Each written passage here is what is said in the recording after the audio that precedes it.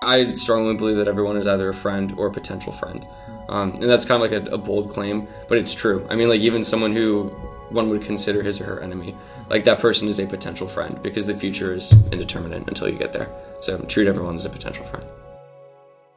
Welcome to Voices of Santa Clara.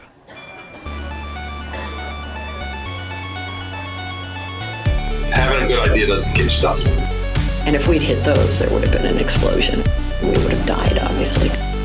Scholarship should cultivate the virtues. Worry more about, am I searching for what I should be doing next in the world? That right there was the voice of Jack Hurstum, this year's student body president. I'm Gavin Cosgrave, and welcome to the Voices of Santa Clara podcast, where I interview some of the interesting students, professors, and staff at Santa Clara University. It's graduation season. This week, the seniors will walk across the stage, and I just wanted to extend my congratulations to all the seniors who have participated in this podcast, including Hershey Mogalopalli, Serene Kazi, Kieran Freeman, Taylor Berry, and the first ever student interviewed, Athena Nguyen, who is actually this year's valedictorian. So congrats to Athena. You're going to do great things in the future, I'm sure. Also, there are a few unreleased podcasts with seniors, including Carl Maggio, Marissa Rudolph, Jimmy Flynn, and Rachel Robles, and you'll hear those throughout the summer and fall. So congratulations all. On today's conversation, I'm talking with Jack Hurstum, who is the student body president during this past school year. I actually caught him on his final day of being student body president. On this episode, you'll hear about how Jack got interested in political science, how his transition was to Santa Clara, and how his transition eventually led him to be an orientation leader and how he ended up leading that whole program. We talk about what he's learned from working in the Jesuit community, how he got involved in student government, what he's accomplished this past year as student body president, and what the future holds. As always, thanks so much for listening to the show. I've really enjoyed producing these episodes and having these conversations throughout the school year, and I will definitely continue in the future. And for the summer and fall, I have some pre-recorded episodes that I haven't come out with yet, so don't worry, there will still be new episodes in the upcoming weeks and months. All right, here we go. All right, so I'm excited to be here today with student body president Jack Hurstum. For one more day, student body president. One more day. Transitions are tomorrow. Yeah. Tomorrow. So what's going to happen tomorrow? So the president-elect, who is Samantha Perez, and then the vice president, Joala Johns, will transition, basically. So it's the big ceremony. We have Father Ang, Jeannie Rosenberger, our advisors, and then all of outgoing ASG and incoming ASG in the Mission Church to celebrate the past year and then look ahead to what's coming in the next year. So that's the, I guess, unofficial transition of power. And then at the next Senate meeting, the incoming individuals will put their hands on the ASG bylaws and the new Chief Justice will swear them all in. Gotcha. Well, I'm glad I caught you while you were still president, because then I can use that introduction. I'd love to start by actually asking about your childhood and what you do for fun as a kid.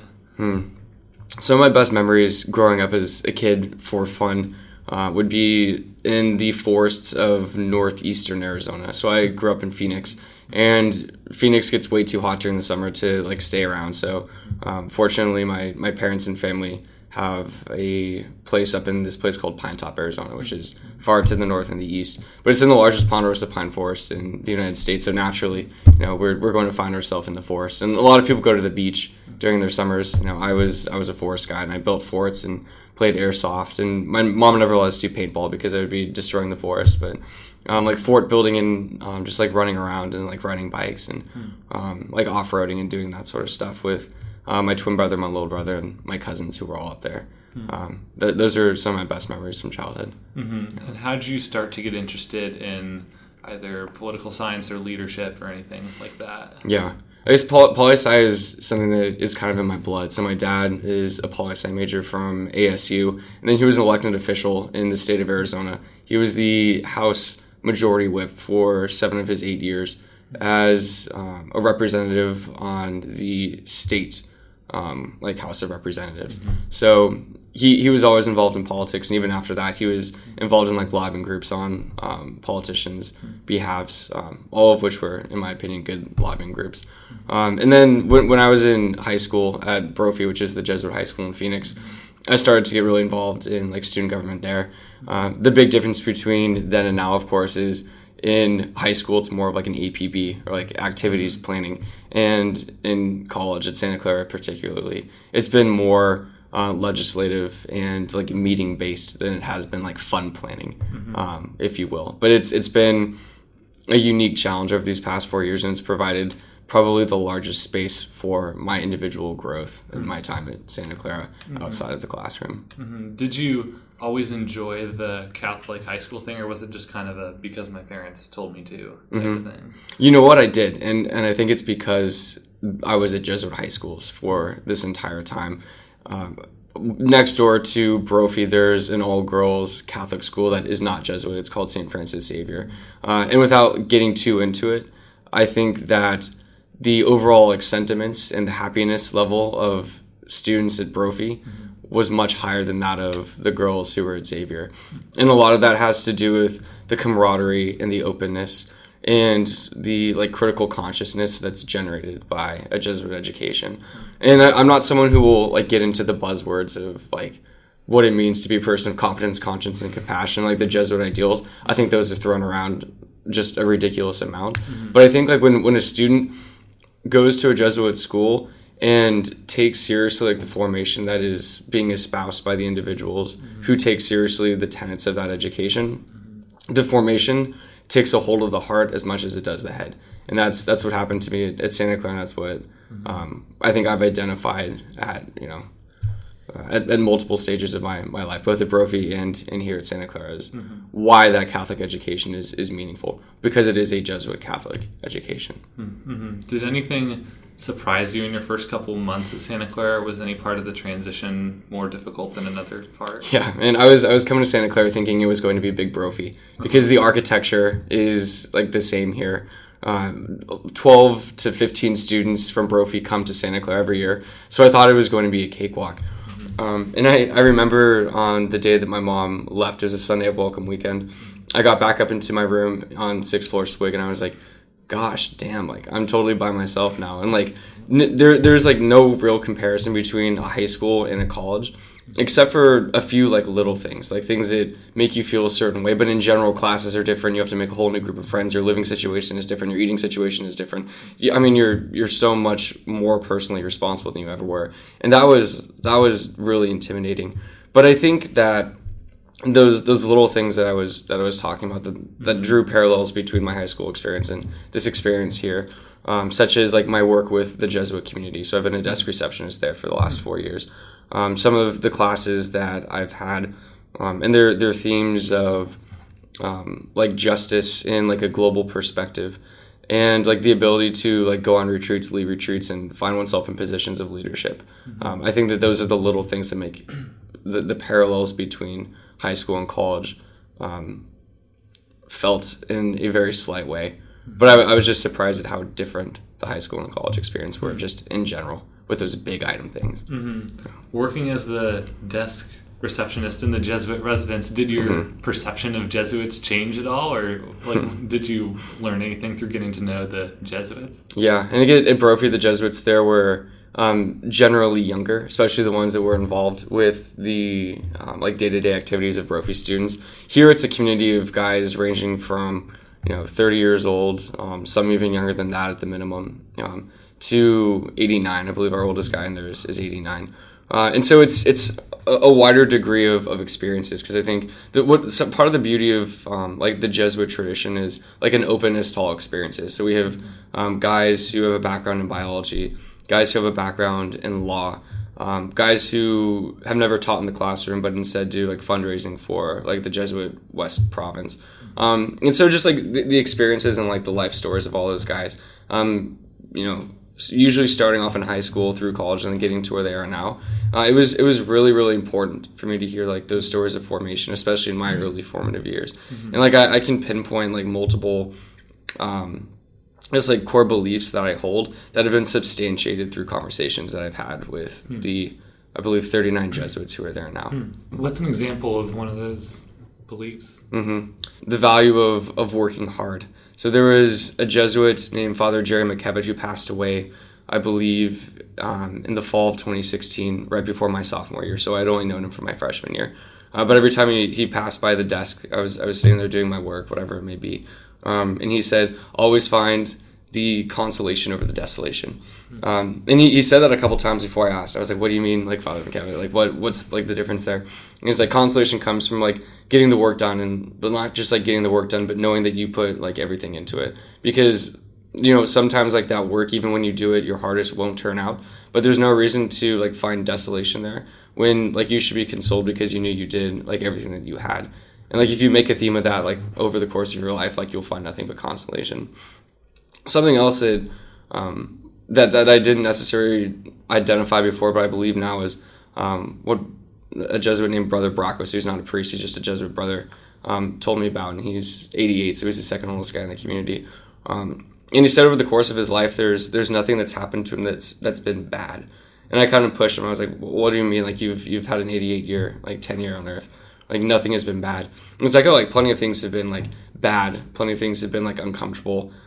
I wish that like these really like not ideal situations hadn't happened to myself or the people around me. But if you like trust in who you are, like if you like believe that things, you know, happen for a reason, if you will, then there's not any sort of situation that will happen to you that you can't recover from, that you can take like a positive learning experience from. The situation itself at face value will remain like something that's unpleasant or like not good, but you can still take something from it and like make it positive because like there's growth that comes in everything.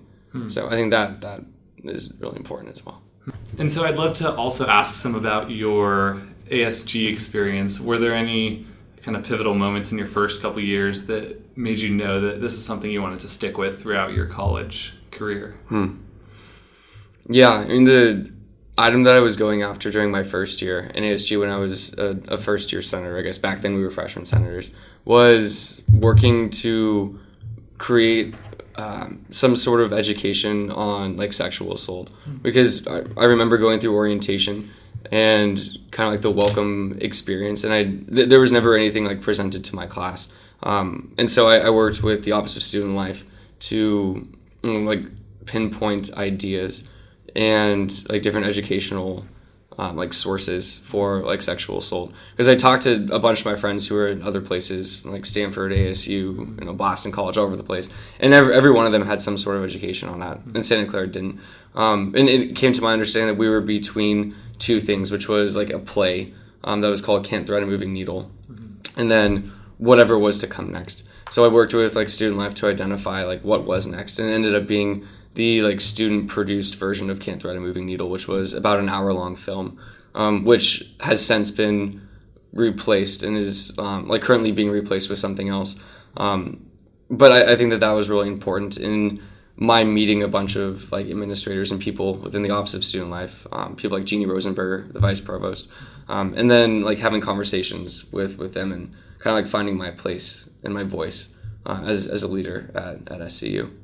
Something else that I think is really pivotal to my experience and like the way that I see the university is my being an orientation leader, because that started when I was a first year. I believe like February is when those notifications went out. And I became an orientation leader for Casa Italiana, and I lived in Swig, so it wasn't the experience I was planning to have, but it was so different from what I expected, and like the interactions and engagements that I had were so like enriching and fulfilling that I went back and I led the team for my second year as the senior orientation leader. So I did everything from like selecting the team to training the team to leading the team in day-to-day like goings on at orientation, and that I think was the second most privileged position I found myself in Santa Clara, aside from being president, because you have like such a high capacity and a high quotient to like significantly impact individuals' perception of the university, because you have like this group of first year students and then their families as well, usually their mom, their dad, both, whoever it may be, and there are often like misgivings or just like anticipation, like general anticipation about coming to Santa Clara and leaving home and things that are familiar, and being able to serve, I guess, as a bridge between like those two like very like different worlds, high school and college, is such a privilege in itself, because it generates a lot of relationships that are based off trust in a time frame that's very, very quick. You know, the 2 days of orientation, and some of the best relationships I have were catalyzed from that experience. So the kids come in, they're new, they're worried about making friends. So what do you do as orientation leaders to kind of like calm those fears? I think a good orientation leader recognizes like those individuals, those students, or the parents and the family members who seem to have like a little bit more anxiety, who find themselves on like the margins of groups. And I think what's really important is like having like one-on-one conversations with those people, because oftentimes like what it takes is like the orientation leader going up and saying like, hey, like how's the experience going so far? And you get a lot from that. And like I recognize that because like I was in that position before I was a student here when I was at orientation. I was outside the Locatelli Center, kind of looking for like the next person to talk to, because I wasn't really feeling the dance, I wasn't really feeling sports. Like I was kind of just like dwelling in the realness of like the impending university experience. And an orientation leader named Michaela Scanlon, who has since graduated, came out and we had like an hour and a half long conversation. And she ended up being like one of my best friends at Santa Clara. She's someone who I'm still in contact with, and was on ASG and like kind of led me to orientation as well. So in that way, that's what I mean by like creating relationships of trust in like a very like privileged way. Like that's how an orientation leader can impact like the trajectory of an individual student at Santa Clara. And I recognize that because I was that student at one point. Yeah, I remember my orientation leader saying that they had to practice for that dance for like 2 straight weeks, like 4 hours a day. Yeah, it sucked. What year are you? Are you a junior? I'm a sophomore, actually. So okay. Yeah, but I think everyone still remembers their orientation experience, just because even though it's such a short time, it makes such an impact on who you hang out with in the first couple weeks. I learned that dance because that was if you're a sophomore, that was the year that I was the senior for. Okay. So that was so hard to do. I mean, because like there were like the general dance parts, and then there were the parts with like the guys, just the guys, and then just the girls. That was like a total of like 15 minutes. And since then, the director out there, Cam Barrio, in Center for Student Involvement, was like, no, like we're cutting this down. Like it's an 8-minute dance tops. Okay. You can do just as good with that amount of time. So it's been cut down since then.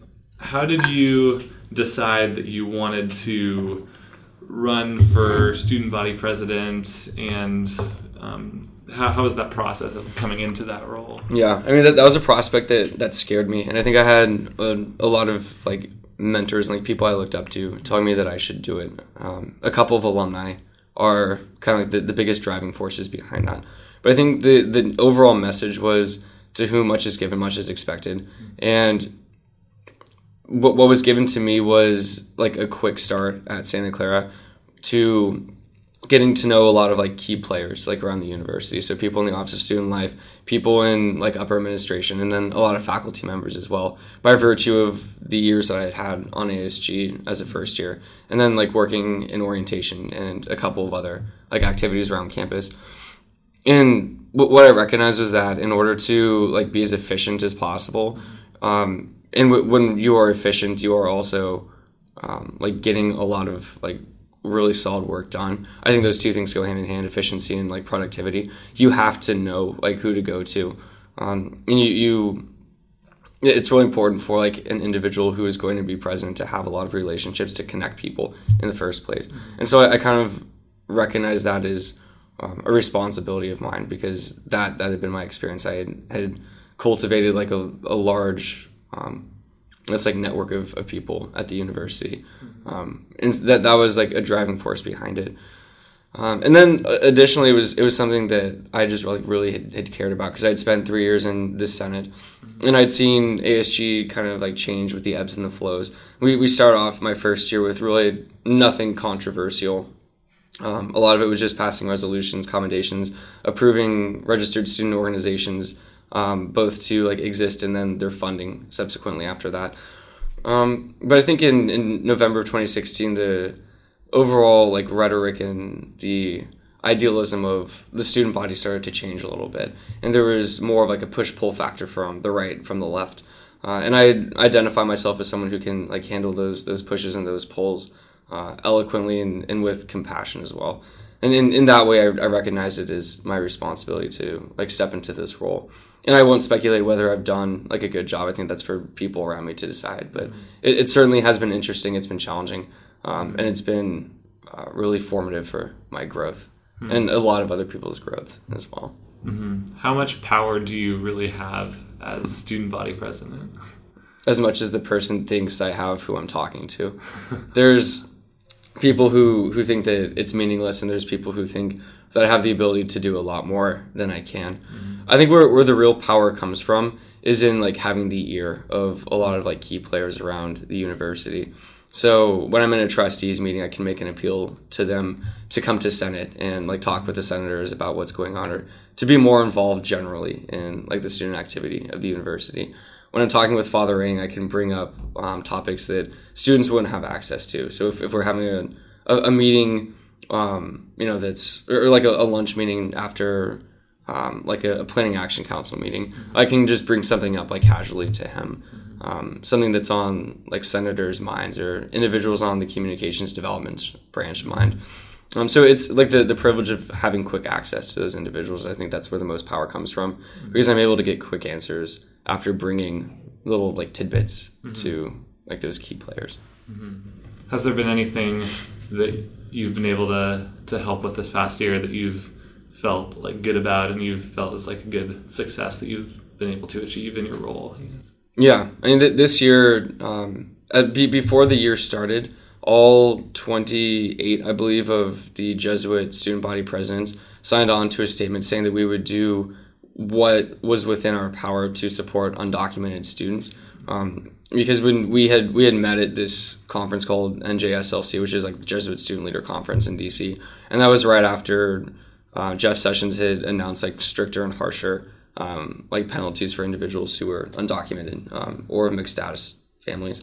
So this year I've worked a lot with the Undocumented Students and Allies Association, particularly Marlene Cerritos Rivas, who's like the leader of that group, and someone who's actually worked at the Jesuit Community Desk with me since we were first year. So there's good rapport that's been built. But ASG had USAA give one of their Undocu Ally presentations in November to the Senate. And then we had them back as a follow-up to our retreat in the winter. And then we, being like ASG, helped USAI with funding for their like gala fundraiser event that took place 4 weekends ago. And that's money that came from my discretionary funding. So the president has $4,000 discretionary dollars. And so I gave a good amount of that to USAA because I think that the need is there this year. And I think that we've like cultivated a really good relationship with that group. And we've also like maintained good relationships with the MCC this year. And that's something that was a challenge the past year. I think that some individuals on ASG had good intentions, but would like take projects that the MCC had started or not think thoroughly enough through like some of the events that were going on. And so I think that we being Samantha Perez, my vice president, myself, the executive cabinet and ASG as a whole, has cultivated a better relationship with the individuals in the MCC and USAA this year in particular.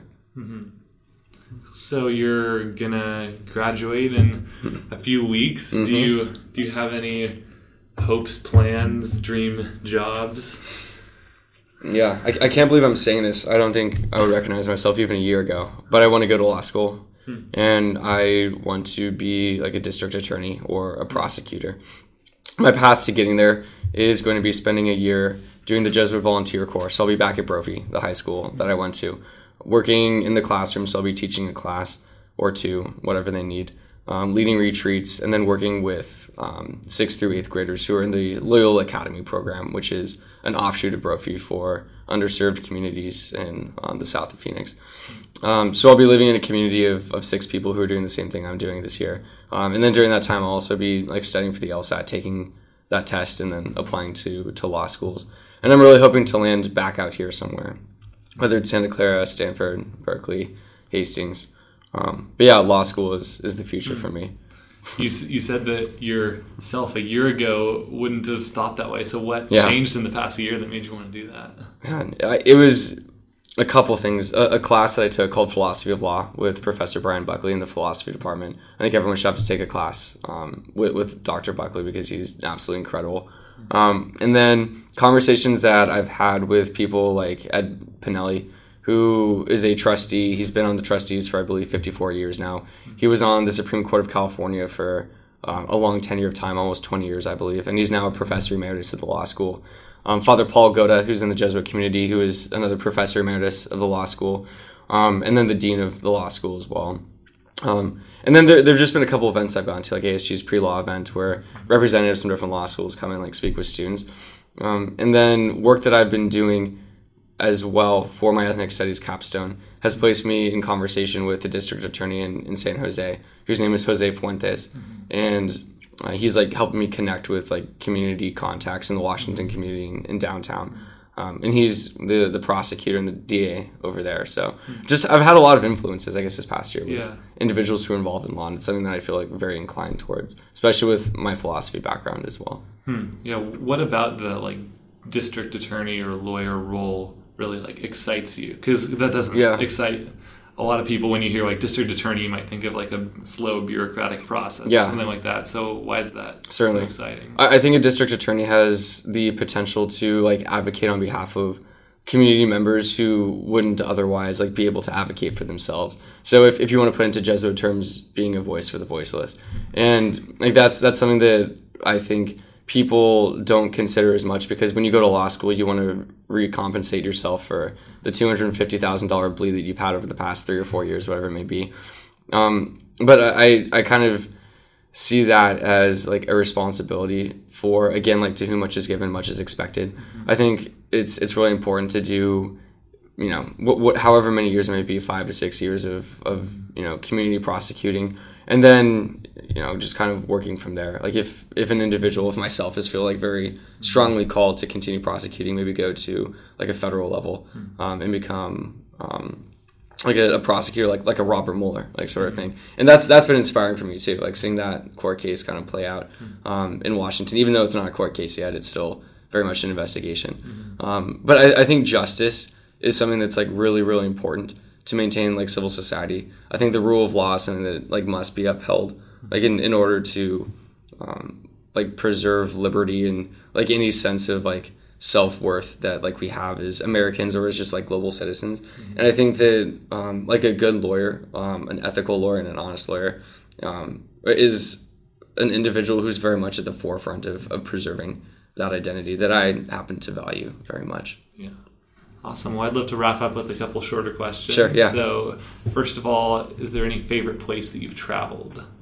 Yeah, Cape Town, South Africa. I was there on a Gene Donovan placement this past summer, working with prison populations, and that was incredible. It's a beautiful place. If it were in the Northern Hemisphere, it would be one of the most expensive places to live, but it just so happens to be about as far south as you can get, so I think it's relatively undiscovered. But it's beautiful, and the people are really quite incredible down there as well.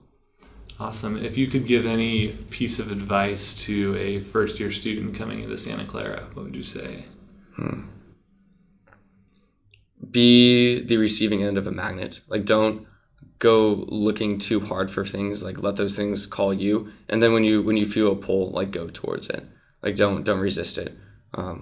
Because I got involved in a lot of things like my first year, not all those things stuck, and I wish that I had narrowed in on particular things sooner. So like feel where you're being drawn, but don't look too hard, because those things will find you if you have your heart open. And this is a broader question that I like to ask a lot of people, but if you could send a message to every person in the United States, what would you want to say? Perceive others charitably. I think that a lot of an individual's intentions are kind of lost in the perception. And I think that if, you know, especially in this year of 2018 and whatever comes after, if individuals took a second to like critically analyze what another person was saying and to ask, you know, this is what I heard you saying, is that really what you meant? Like just taking that step right there, I think would solve a lot of conflict that is unnecessary, and would seek to preserve the enamel of relationships and of trust of individuals who know themselves and the people around them and those who are strangers and meeting for the first time. because I strongly believe that everyone is either a friend or a potential friend. And that's kind of like a bold claim, but it's true. I mean, like even someone who one would consider his or her enemy, like that person is a potential friend because the future is indeterminate until you get there. So treat everyone as a potential friend. Yeah, and finally, what does an ideal Saturday look like for you? Right now, I like the sun, so could be down on the beach with a baseball and another person who can throw a baseball well. Not too much wind because it bothers my eyes and blows sand into them. But like good friends who, have been here for 2 or 3 years or 4 years with me. Yeah. Awesome. Well, thanks so much for doing this interview. Yeah, Gavin, thank you. And really good questions too. Thank you so much for listening to the show today. You can subscribe to Voices of Santa Clara on the iTunes podcast app. You can visit voicesofsantaclara.com for interview transcripts, and you can like the Facebook page. Special thanks to Miles Elliott for the music. Thank you for listening, and have a nice day.